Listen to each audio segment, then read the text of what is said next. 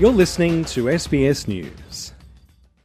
Despite progress towards eliminating bloodborne viruses, such as HIV and viral hepatitis, in Australia, some communities remain more at risk than others. According to the Kirby Institute, recent data shows the incidence of HIV and viral hepatitis is higher among Aboriginal and Torres Strait Islander peoples than in non-Indigenous Australians. Hepatitis B, hepatitis C, and HIV is passed by coming into contact with blood that has the virus. If left untreated, the condition can lead to severe long-term health problems and can be fatal. Professor James Ward is a Pitjantjatjara and Nukunu man and director of the Posh Centre for Indigenous Health at the University of Queensland. He says the treatments exist to reduce the impact of these health conditions on Indigenous Australians, but it has been challenging to ensure it reaches those who need it. For HIV, we've got about a 1.3 times the rate of notifications for HIV compared to the rest of the population. And for viral hepatitis, despite very good treatment available now for hepatitis C, available on the PBS since 2016, we've got more hepatitis C in our population now than ever before, and at a rate 3 to 5 times greater than the non-Aboriginal population. We have all the science available to make big differences for HIV and for viral hepatitis, but we haven't yet implemented it at a local level that's been meaningful enough to change this disparity.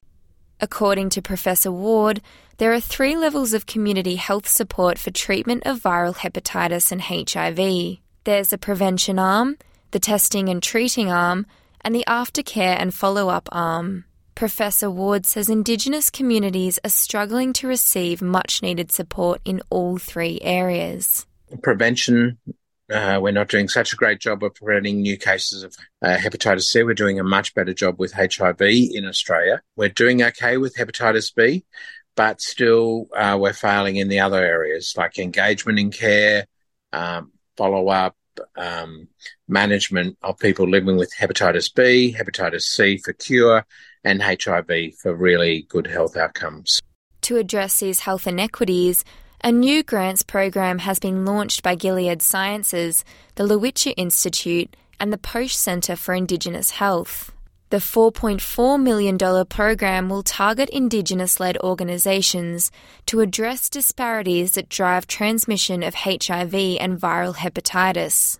Jamie McCoy is the General Manager at Gilead Sciences for Australia and New Zealand, a research-based biopharmaceutical company. She says health inequities between Indigenous and non-Indigenous Australian communities are the result of colonisation. We know that Aboriginal and Torres Strait Islander communities are still experiencing significant inequities in access to prevention, treatment, care and health outcomes compared with non-Indigenous communities.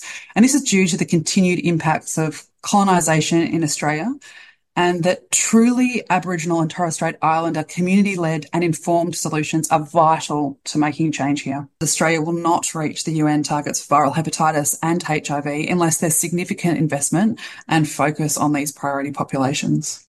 A proud Taungurung man from central Victoria, Paul Stewart is the Deputy CEO at the Lowitja Institute, an Aboriginal and Torres Strait Islander community-controlled research organisation. He says there are factors that make a person more at risk. There are certain population groups within the Aboriginal and Torres Strait Islander community. And when I say population groups like young people, prison population, people who inject drugs and have unsafe sex. So we want to ensure that we are reaching those communities and that population, specific population group, so that we can help eliminate that, but also look at the healthcare system and how that is helping them.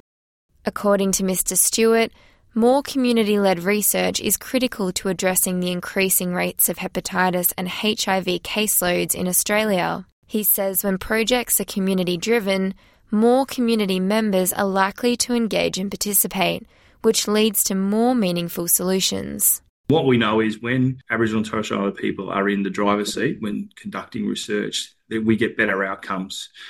We know that the projects are culturally safe, they're self-determined, and they're more likely to engage Aboriginal and Torres Strait Islander people in research. Rebecca Kazmierczak for SBS News.